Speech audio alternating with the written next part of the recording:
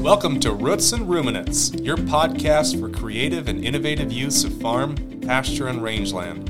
We're going back to the basics of raising and grazing livestock, growing your own forage, and practical land use. We are live, Commodity Classic 2024 in Houston, Texas. Jared and I are sitting down, and we've got our first guest, and we're pumped. This is good. We do have a line of people. That's awesome. So, do you want to introduce our guest? I do. Please. So I've known Jen for a few years. Okay. So Jen works for National Association of Conservation Districts. Oh my gosh, this is so pertinent. Yeah, it is. Yeah. Thank you for joining us. Right. So many of our listeners would know that conservation districts in their local counties are a great resource for getting technical assistance and understanding all kinds of products and innovative things that they can do from a conservation standpoint. And they've been really pivotal for generations, honestly, in the places that they're at. So Jen, welcome to Commodity Classic. Thank you. Hey, Jared. How many times have you been to Commodity Classic? This is my third one. It's always an adventure. That's good. So what are you hoping to get out of Commodity Classic? What are you looking for? What's your goal here at Commodity Classic? Well, our goal is to sell conservation, but it's such an important piece of the conversation today, right? Because when we talk about all of these markets and, climate smart commodities, that partnership program is huge, and $3.1 billion is no joke. So it's actually fascinating when you walk around the trade floor how many people are part of a project in some ways, and if they're not part of it yet, how many producers we're trying to compete for to get into these programs. Yeah. So, the practices piece, that is what makes these climate markets work, whether it's looking at like your scope 3 emissions reductions or just being part of that whole movement. So really exciting opportunity to just talk about conservation. Yeah, so we're a couple organizations here that have been involved in conservation a long time. So Millborn Seeds Renovo for 37 years. The Conservation District, is that a byproduct of the 1930s? Yeah, the first was established in 1937. So I usually start my story around 1933, kind of like Sophia Petrillo with the Golden Girls. Yes. In Sicily. I love it. That's great.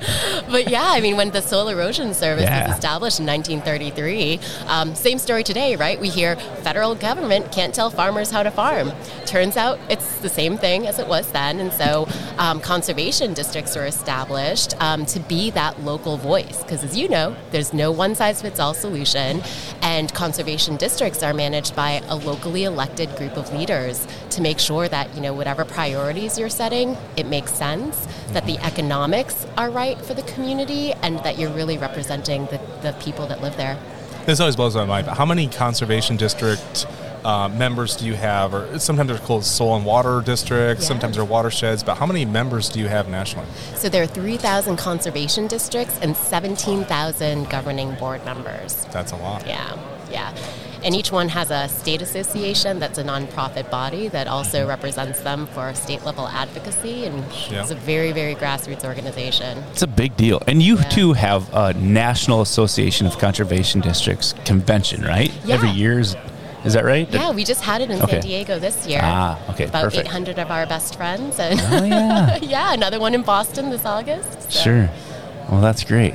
So, a lot of what we talk about throughout this podcast are things that get pushed through conservation programs that really lead back to CSP and EQIP projects. Give us something can you give us a tidbit of what's coming up in the future through NRCS and conservation programs that you think are so exciting for people here at Commodity Classic? I'm not sure that I could tell you anything new because the Inflation Reduction Act funding was just so huge. And that number continues to increase over the next couple of years, right? What I think is exciting is that, even though the Climate Smart Commodities Program, that, request for proposals went out 2 years ago now. And even 2 years later, right, they're still getting the awards out. And I think I just came actually from those meetings, and it's really exciting. I think we're going to see a lot of programs finally get on their feet over the next few years, and those all look very different. Well, that's something that we've noticed here just recently is, we talked about how things have changed throughout, decades, and now with more funding coming, the dollars that are being put to specific practices is in line and more attractive.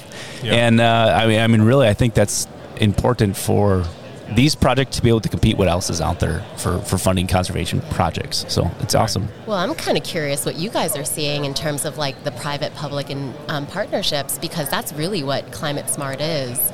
And, cost share programs, these conservation Title II programs are so important, but we need that market, right? Without the market demand for these sustainably sourced products, you know what I mean? Like, it can only go so far. So what are you guys seeing? Well, so within from the AgSpire perspective, it took a while, right? It took us. I think we've explained this in the podcast. You know, if you're an avid listener from the past, the journey that AgSpire had. At first, it was like, okay, 4 years ago, when I was just doing business development at Millborn Seeds, I'd be like, well, this is easy because you got the big companies that are talking about cover crops and pollinator habitat and stuff. All we have to do is go to these big sustainability meetings and like wave our arms in the back of the room and say, hey, we know thousands of farms and ranches that are doing these things and would love to connect you with. But really, it took us being able to translate what they were doing within the goals of what they had, right? So that's what we're trying to dissect and figure out all the time. But we do have interest. We do have folks that are wanting to come in and sponsor acres. They're wanting to include it in the supply chain. And if you're talking about those things in an in-setting and a Scope 3 manner, really, it's a huge win-win. There's funding available to do things that you'd like to do in your farm or ranch that make you more resilient. There's the ability to actually associate that with your products, with your end consumers from some of the largest buyers of agricultural products, that then they can communicate back to their consumers and saying, feel good about eating beef. Feel good about, our oatmeal product that we're putting out there. And it's starting to get some traction, and there's a flywheel that's starting here where the whole thing is coming full circle. The truth behind what's happening in ag, especially our more innovative and regenerative, minded folks, is starting to make an impact on consumers. But it took a while to connect that because, like I said, for the first, 80-some, 90-some years that the conservation districts and the 37 years that Millborn was doing it, it was kind of happening outside of the lens of the consumer. And now it's coming to the forefront and being able to connect it all the way through. Yeah, and you brought up a good point about what the innovative farmer that's actually leading the charge to this movement is the very, very forward-thinking, productive, profitable farmer, right? And I think we saw that shift happen here within the last probably only 5 years. Yep. Prior to that, the people doing some of these conservation-minded programs and practices were, I don't want to say, they weren't the largest farmers. Mm-hmm. They were somebody that probably needed to take advantage of an NRCS-funded project to keep their farm alive and keep it moving. And so that shift of that leading farmer, leading the movement from a production standpoint, from profitability, is now doing it with conservation too. And that's darn cool.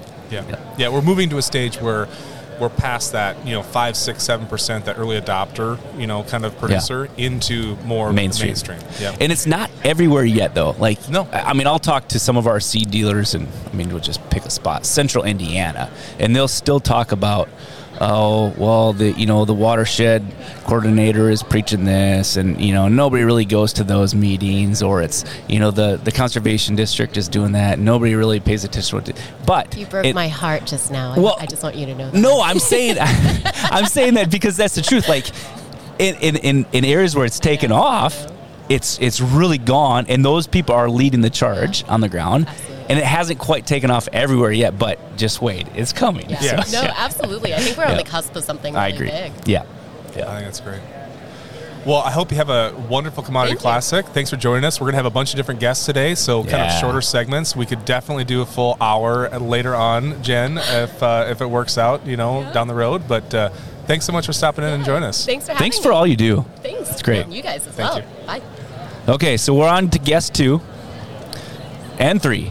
And 3. Yeah. We're going to double up here. 2 and 3, 2 at once. You need your mic up, Jared? Is it coming Headphones through? up. Is it coming through? Yeah. Okay. You're good. Very good. We're gonna introduce our guests 2 and 3. We're gonna do them at the same time. So David, go ahead and introduce yourself. Tell us where you're from. So I'm David Shim. I'm a farmer from Sharon Springs, Kansas. That's located in northwest Kansas. Primarily a dryland operation. We do have just a little bit of irrigated there, and primarily work with grain sorghum in the area, corn, and wheat on our operation. Perfect. Clay, do you want to introduce yourself? Yeah, Clay Shem, from the same town and everything like that. Family operation, so... Are you related? Just a hair. I claim him as my dad every now and then. All right, father-son duo. Nice. Perfect. This is going to be good. Okay, so farming in Kansas, dry land. Any livestock or just farmers?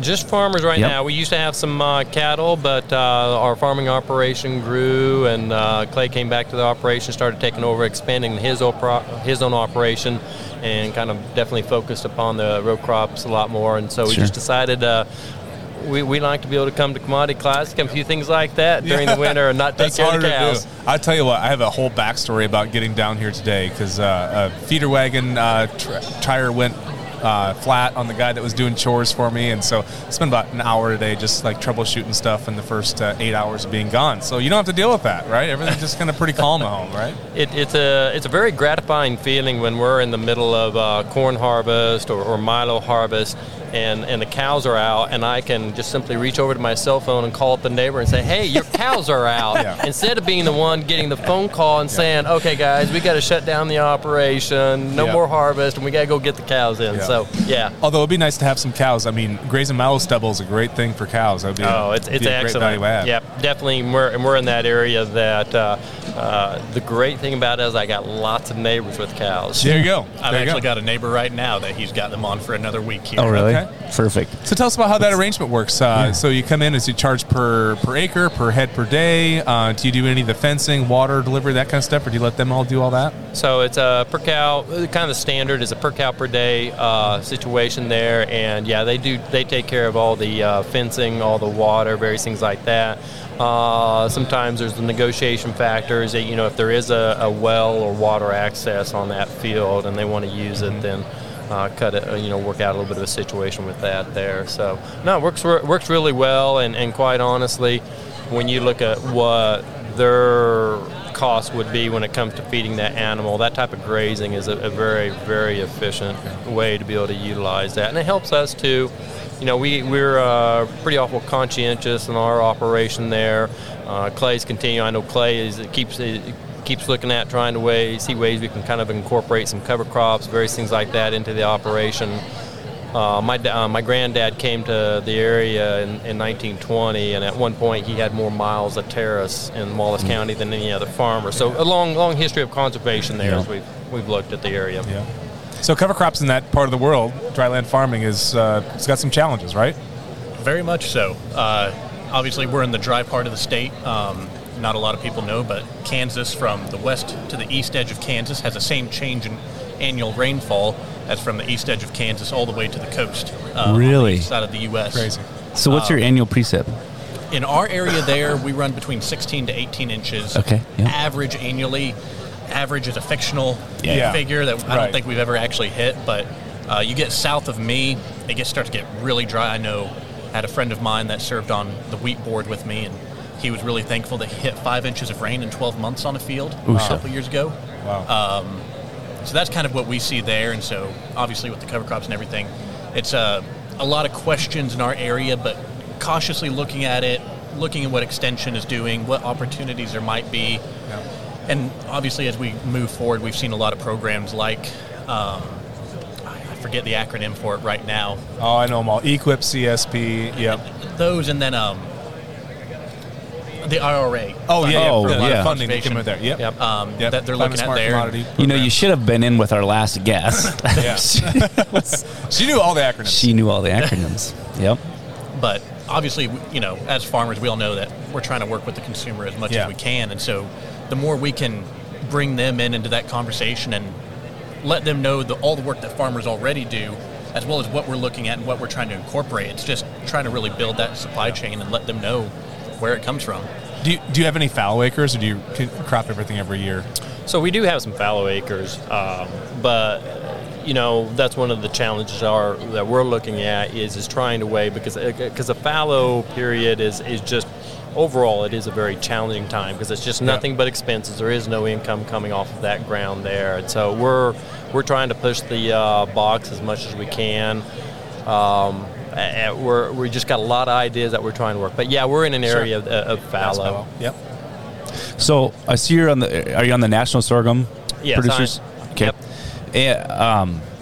Can you talk through some of the outlets that board is looking to expand with sorghum, or how you're marketing your sorghum that your farm grows? So, yeah, the U.S. sorghum checkoff program, obviously one of the big players and very much affected our operation in our area is China. Especially where we're located and with the Class 1 railroads there, it's pretty easy access to go ahead and get up to the PNW and be able to export and move off of that coast out there in that area there. So it's definitely working with maintaining those China ties, relationships there. I haven't had the opportunity, I've had several people know yet, to try one of the primary products they use Milo in, which is I think it's Baijiu. Baijiu? Yeah. I've had a bunch of it. Yeah, and I've heard it's horrible. It's awful. And it's not because of sorghum. It's not because of sorghum. So I lived in China for about 5 months. I did a semester abroad over there at China Ag University back in 2006, I think it was. And the way I describe Baijiu is like it's you'd make a whiskey or almost gin-like product, but then they like add perfume to it. So it like ends up in your nose. And it's not because of the distillery process. It's because of how they flavor it. Ugh. And it's like there's nothing equivalent to it. Like sake is not even that close to it. It just like it ends up all in your nostrils. Now, most of the Baijiu that I drank cost about $1 a liter. So maybe I wasn't buying the very good stuff. But when I was over there, but it's got a distinct flavor to it. So if you end up going to China, you will drink a bunch of it. Yeah. That's like somebody who only drank Boxcar Light for beer and said it was horrible, maybe, though. Maybe. Could have been the same way. That could be. I remember one business lunch I was over there with my professor over there, where we had 22 shots of Baijiu at lunch. Oh, Lord. At lunch. And then we had to go take a nap afterwards. And then we had to wake up from our nap to go to supper again, where they also wanted to get into more Baijiu shots. I was like, this is the weirdest business trip I've ever been on, because all we do is drink and then sleep it off. I think Justin's right, though. You're talking about how bad it is. I'm hearing of a lot of shots. I didn't say no to any of them, I guess. So I guess there's that. But I'd say it's hugely important. So I was going to ask you, do you know what % of sorghum that goes into China goes into Baijiu production? That's probably a number I need to know off the top of my head, but I actually don't know what that number is, because, obviously the feed and the pig over there is a major component as well of the grain sorghum over there. So, no, and kind of back to, your first part of your question there was, we're also looking at, consumer uses, not just, obviously, Milo is a starch, so the renewable fuels is important to grain sorghum as well, as well as just animal feed out there too, but it's also a big thing out there is obviously the gluten aspect, and it gives people an alternative to the gluten. So, our board actually has just recently bring on a national renowned chef to start to work with and incorporate grain sorghum. In fact, when I was coming down here, we were laughing. I looked up a local restaurant. I don't know how they're doing. I'm really intrigued. I want to go there, but they have a sorghum brittle creme brulee. Okay. That's either going to be so good, or what were you thinking when you made this? Huh. Isn't creme brulee custard? It is. It's a dessert. They're adding a little sorghum to it, huh? Yeah. Cool. Just sprinkle on top like this salt. Yeah. Just go right on top. Little crunch to you, otherwise flan-like. Do you guys want to talk more about your farm? Sure. Yeah, or whatever. We can go that route. Yeah. Tell us, what other crops do you raise, and what's the rotation look like on your acres? Primarily, we are a wheat, corn, sorghum, fallow rotation. And as everybody knows, farming anymore, it's trying to make things work and trying to keep producing, especially as crop prices go down. So that standard rotation there is very, very questionable. Yeah. We have some fields that it's been wheat, corn, sorghum, fallow. It's all based upon what the field's looking like. Yeah. If we've got a lot of weeds coming in, we actually, unfortunately, we're primarily a no-till operation. Mm-hmm. In our area, we've had some struggles with perennial grasses, kind of a bunch of grass coming in. Yeah. That even Kansas State University there in Kansas, even their biggest thing, they're like, all right, if you want to go and kill that with a sprayer, would recommend you dragging a plow. You can't kill it effectively with a sprayer, and once you get it killed, then you're able to go back in with that no-till for a very solid amount of time. But that's kind of our primary rotation that we run on things, and just trying to be very opportunistic in what what the market is calling for, what field conditions are, what rainfall looks like. Yeah. Because we've ran numbers on it, but the biggest determinant of probability or determinant of profitability in our area is the rainfall we get. Yeah. Market prices do factor in for us, but as an example, this year we had, I think, 3 fields that made over 100 bushels per acre on corn, which for our area, that's a really great yield to get. Yeah.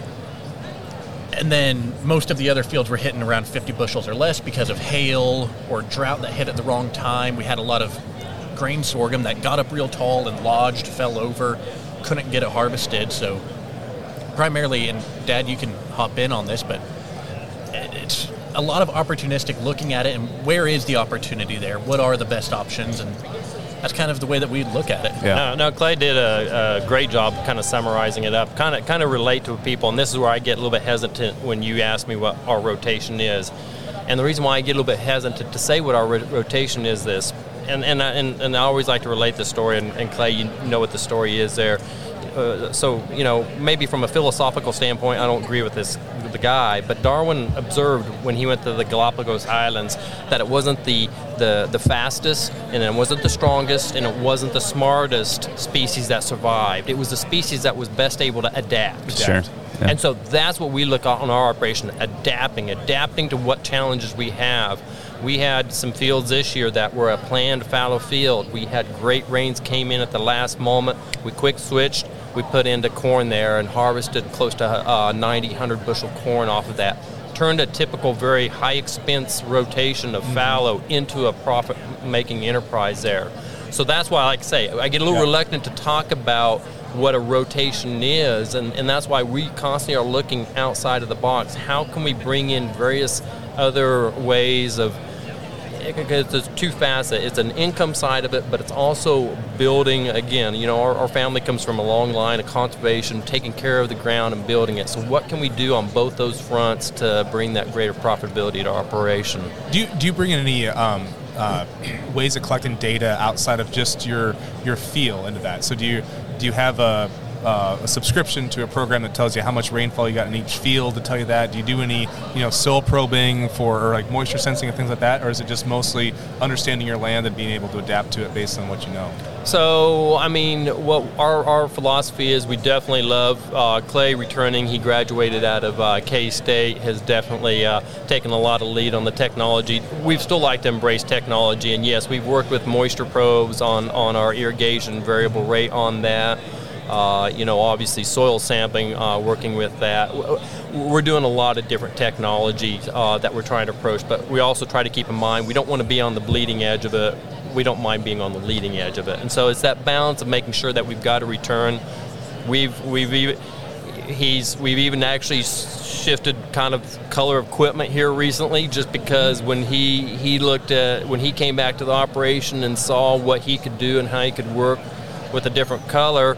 It's not necessarily cheap to switch colors on an operation, but we went down that road. And there's been some great, we've seen some bottom line returns. And ultimately, that's where we approach from our operation is what's returning to the bottom line. Yeah. Perfect. Yeah, we talk a lot about cropping systems, right, and how they all start to weave together. And as these systems come together, now we start to stack revenues, because of the additional benefits of less inputs and less costs that you're spending. So I have a question. So if you looked at, given that you're kind of a grass rotation, okay, have you tried anything, field peas, sunflowers, any other like dryland crops? Buckwheat, in there? safflower? What else could you do? So we have done sunflowers in the past. We've kind of looked at one of the challenges with our area is that when you get into the peas, our heat just tends to really take it out. Yeah. We are and we're high elevation, so where we farm, we're 36 to 3,800 average feet above sea level. Is where we're farming, and so. One of the challenges we get, even with dealing with grain sorghum, we've got just to watch a little bit because our nighttime temperatures cool off. We're a high desert, so our nighttime temperatures, our nighttime temperatures really cool off, but yet we can get really hot during the day. Okay. So that can present just a lot of challenges going in there. So when we get into some of the peas like that, when we get in those high heat situations there, it can make it challenging there.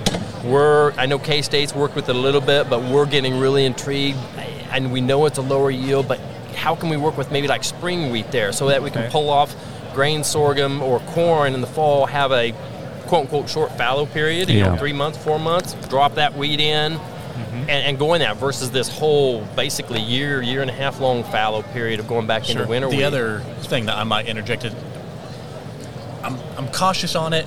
Call me a skeptic. I feel like all farmers end up being a little bit skeptical on some stuff, but about 20 years ago there was a little bit of a push for canola out in our area to kind of get off the grasses. There's a push again, waiting a little bit on our operation, because I do think this is different than it was before, just because of sustainable aviation fuel, the true sustainable renewable diesels coming out, and they're wanting to hit more of those oils. I've had elevators in the area hitting me up. So we are looking at things like that. Again, keeping in mind the weather. A broadleaf, the way that it vernalizes and keeps wintered is a little bit different. Have you been approached by camelina yet? Okay. Yep. So we've been selling camelina here at Noble Renovo for years. In fact, actually, as a cover crop. How many years ago? I mean, at least 7-8 years. I think probably. it has been that, We've been selling camelina initially as a cover crop, and now we're getting people into buying our products for full season, oilseed production and stuff. You talk about a crop that could work well in between a high grass crop rotation. A brassica species to start to cycle residue faster would be really, really awesome for your biology. And in your fallow year, I don't know where you'd be harvesting it down there, but even up in the Dakotas, I mean, we're harvesting that a lot in late June. That's true. It's you'd early. Be harvesting that way earlier than that. Right. Earlier than winter wheat by quite a little bit. Yeah. So you'd still get your prolonged period for.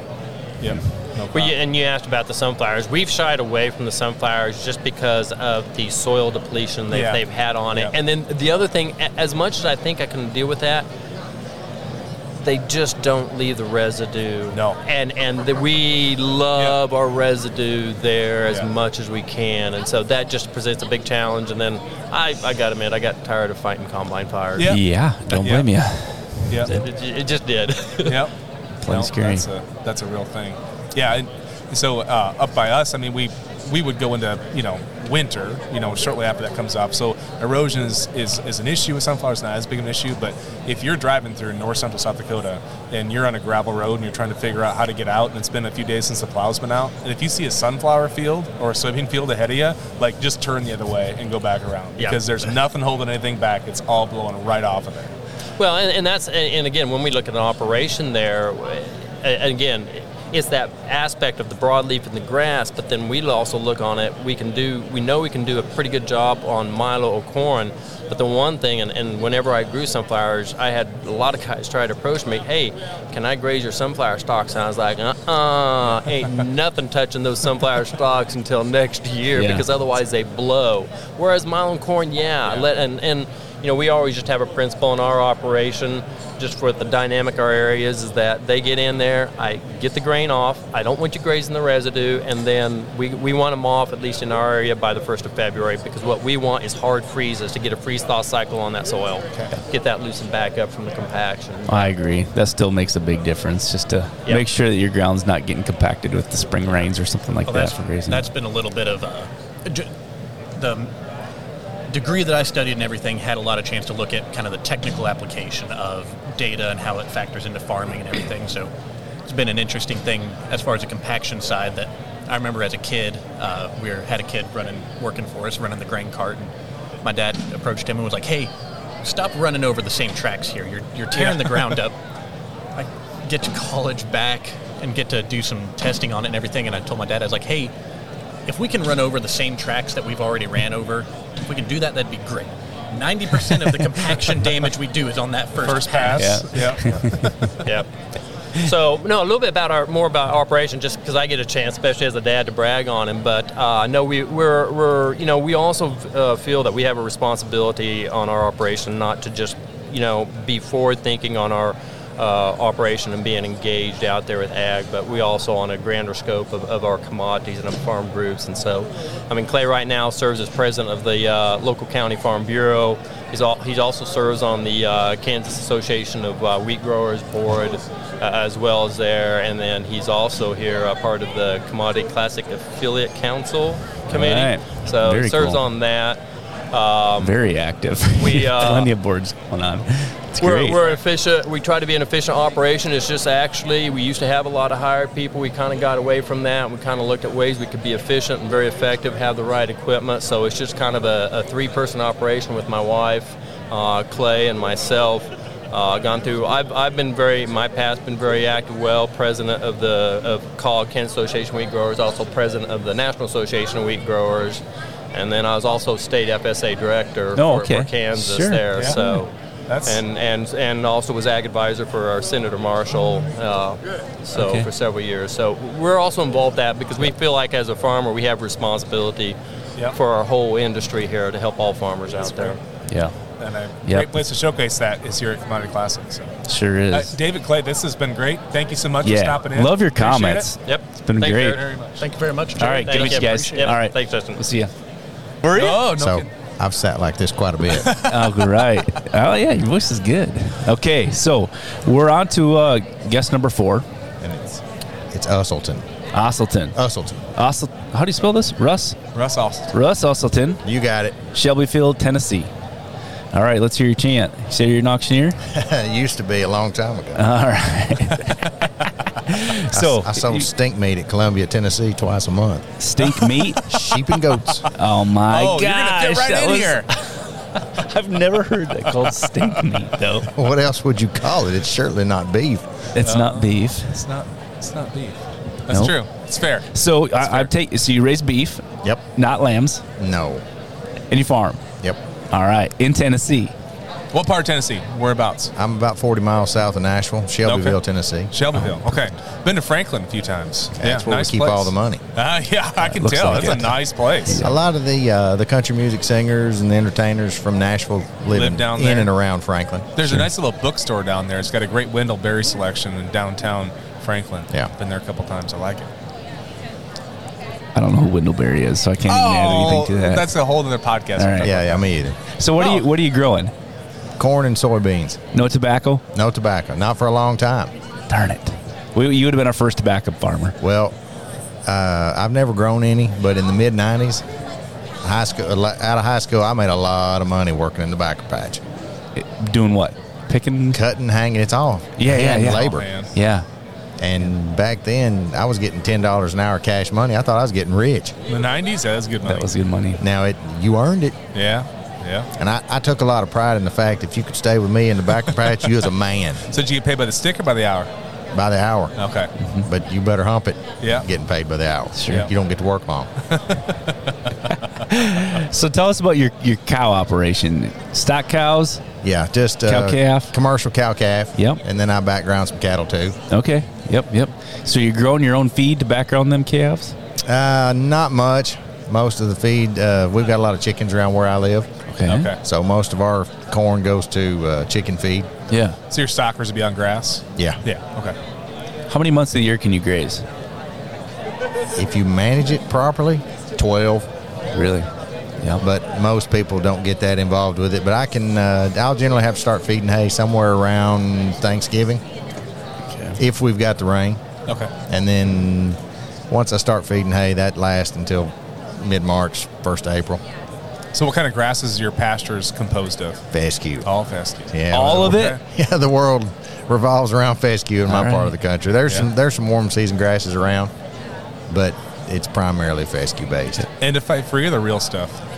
Oh, it's the real stuff. No, the real stuff. There you go. And I'm convinced that our cows, they've grown up on the stuff, and we've had generation after generation after generation. I don't think it affects them as bad as they think it does. Yeah. But now you'd see somebody go off to Montana or somewhere, buy a registered bull and bring him in. Yeah, he's probably not going to fare all that He's well. going to lose his tail. Yeah. I've heard that. Didn't know it was true, but I believe it. Oh, they will start going backwards. Sure. For sure. Oh, yeah. Yep.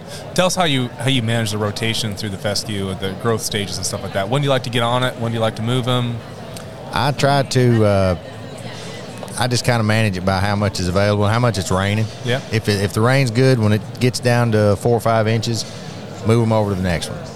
Okay. And a good example, behind my house, I've got about there's probably about 40 acres of grass back there in 3 lots. I run 25 to 30 pairs year round back there, depending on the weather. On 40 acres? Yeah. Wow. As long as it's raining. Yeah. Yeah, the fescue just Because keep we'll coming. get 50-ish inches a year. Okay. Are you putting up your own hay or are you buying hay? Putting up my own. Okay. What are you haying?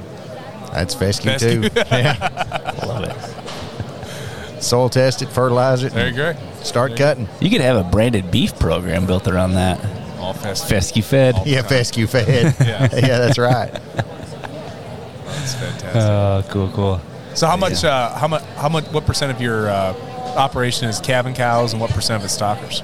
Probably 80% is cow calf. Yeah. Stockers will come and go depending on the market. Yep. We're I don't know, depending on how you look at it, blessed or cursed with an abundance of stockyards around where I live. Yep. I could go to the sale twice a day, 3 days a week within 50 miles of my house. Okay. You buy your own? Within 50 miles? Yeah. That is really cool. Now, those aren't, that's not Joplin type sales. It's mom and pop, Yep. 200-300 head deals. The big ones around in a big run, they'll run 2,500. Mm-hmm. Okay. What are you? Your farm that you're on, is this something that is a generational farm? Are you the first one there? That's give us that story. Yeah, my story. I'm the unicorn. I'm a first gen. I Nice. started from scratch with 5 heifers Nice. in about 02, 03, and everybody told me how stupid I was and it won't work. And I haven't had a public job since 2008.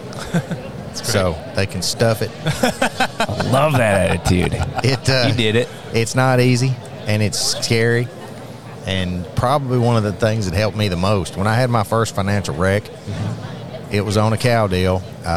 It was actually backgrounding some cows. I had a partner. We were buying them out of the stockyard and thin and open, and then turning them over as bred and heavy. And we just had a bad deal, and I ended up losing about 10 grand, which at the time, to me, I thought the world was going to end. Mm-hmm. But I survived it, and then that probably, I don't know, it made it worse. Made it worse? I thought you were going to say from then on I really learned something. Then you And felt bulletproof. Yeah. Like, if I can do that. Yeah. I mean, because like I said, at the time, that was a world ender. Well, if you didn't have another job, like breaking even's a problem. Like Yeah. losing 10 grand's a real problem if you don't have another job. And I joke with people, my whole operation is smoke and mirrors. We only own about 40 acres in 2 tracks, actually. Huh. And probably lease another 1,500 or so. Okay. Really? So the ground that you're leasing, tell me about that. What's the landscape of that? Oh, it's all my crop ground's leased. Okay. And most of the pasture, obviously pasture and hay too. What's the pasture look like? Oh, it's hills. Hills. Yeah. I've got one farm, 130 acres, and I've got a 300-foot change in elevation. Say that again. How much? It's 130 acres, Yep. and I've got a 300-foot change in elevation. Yeah. Cool. We farm in between the hills. So I'm guessing you know how to do a lot of fencing then? Oh, my God. It never ends. What percent of your time do you think on the labor of the operation, what percent of the time is fencing? Some portion of every day, nearly. Yeah. What is it? Barbed wire? Is it hot wire? Oh, yeah. Well, and everything, all woven wire and Whatever was there. and slick high tensile wire and However you can patch whatever it. I can find on the back of the feed truck at the Yeah. time. 'Cause the fence itself's probably been there since 1950. And it's just junk and, And it's leased ground, so they ain't gonna do nothing about it. Yeah. You got a fence, don't Yeah, you? landlord calls and says, hey, you got a problem. So how have you grown your operation from 5 heifers? I've done a lot of what I call turnout cattle. I didn't realize there's a whole side to the livestock industry that runs off running cattle for other people. Yeah. Yeah. I didn't know that. I got to thinking about it, and I thought, well, surely somebody out there would pay me to run cattle for them in some way. And, yeah, lots of them will in lots of ways. I've never done dairy heifers. Okay. But I know a lot of guys that have. I've done Holstein steers Okay. on gain. I've done them on partnerships. I've done beef calves. like I said, stalker cows. How's a Holstein steer do on as a stalker? I mean, for as far as gain goes compared to a native. My Holsteins, I've got a local feed mill around there, and I called the guys and I said, hey, man, look. I said, I'm fixing to turn out a load of Holstein steers on a gain deal. Okay. And I said, I need you to make me some feed, and I need it to be hot. Mm-hmm. I said, because these are Holsteins, and, you know, they're going to grow like Holsteins. Right. And so they formulated me a feed, and I told them what my cost of gain needed to be. And at the time, they were getting a lot of leftovers from a Mars plant in Chattanooga, Tennessee. Okay. So the primary two ingredients of this feed were M&Ms and Twix. Yeah, Mars is what he said. Mars, the candy bars. And so they like it. Oh my God, they loved it. And he formulated this feed for me. He said, now listen, do not feed this to anything else. And those steers got 2 pounds per head per day. Yeah. On grass, and they gained 2 pounds a day. That's really awesome. Oh, it was great. They converted like a chicken. Yeah, that's awesome. Yeah, they were almost efficient. But Holsteins, I've got a soft spot for them because that's kind of how I learned to farm, was at a dairy. Yeah. You know, a lot of people go to college to learn business. I learned how to farm. I went to school at Middle Tennessee State, and I worked at the dairy while I was there. I used to work 80 hours a week while I was going to school. Yeah. And I thought it was the greatest thing ever because I didn't grow up on a farm. Okay. Sure. My dad was in the Army for 29 years. And, you know, here was my opportunity to do what I wanted to do, so I couldn't get enough of it. Yeah. So I've always had kind of a soft spot for Holsteins anyway. And as cattle, you can't beat them because they're so dumb, they're comical. You know, most beef cattle, you run them in, bring them through the chute, they're going to be mad at you for a couple of days. Yeah. Holsteins don't work that way. You can turn them out, and it's tomorrow. Mm-hmm. They'll come right back. It's amazing. Yeah. Calm, easy going. Oh, yeah. They're like Not dogs. too many cares. They're always happy to see you. Yeah. And like I said, if they're a little bit upset, just leave and come back, and it's tomorrow. Yeah. That's fantastic. I can't believe you haven't grazed sheep.